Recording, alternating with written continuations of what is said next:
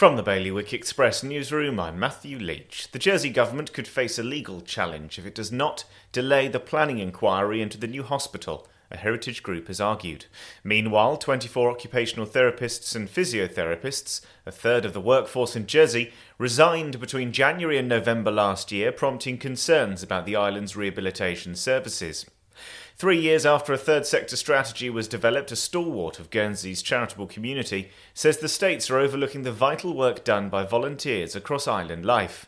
And the Guernsey Sports Commission ran more than 6,000 hours of sport in schools last year, as well as around 40 after-school clubs every week, and the Commission is planning to do even more. In its annual report published yesterday, the Commission said 2021 was punctuated with successes.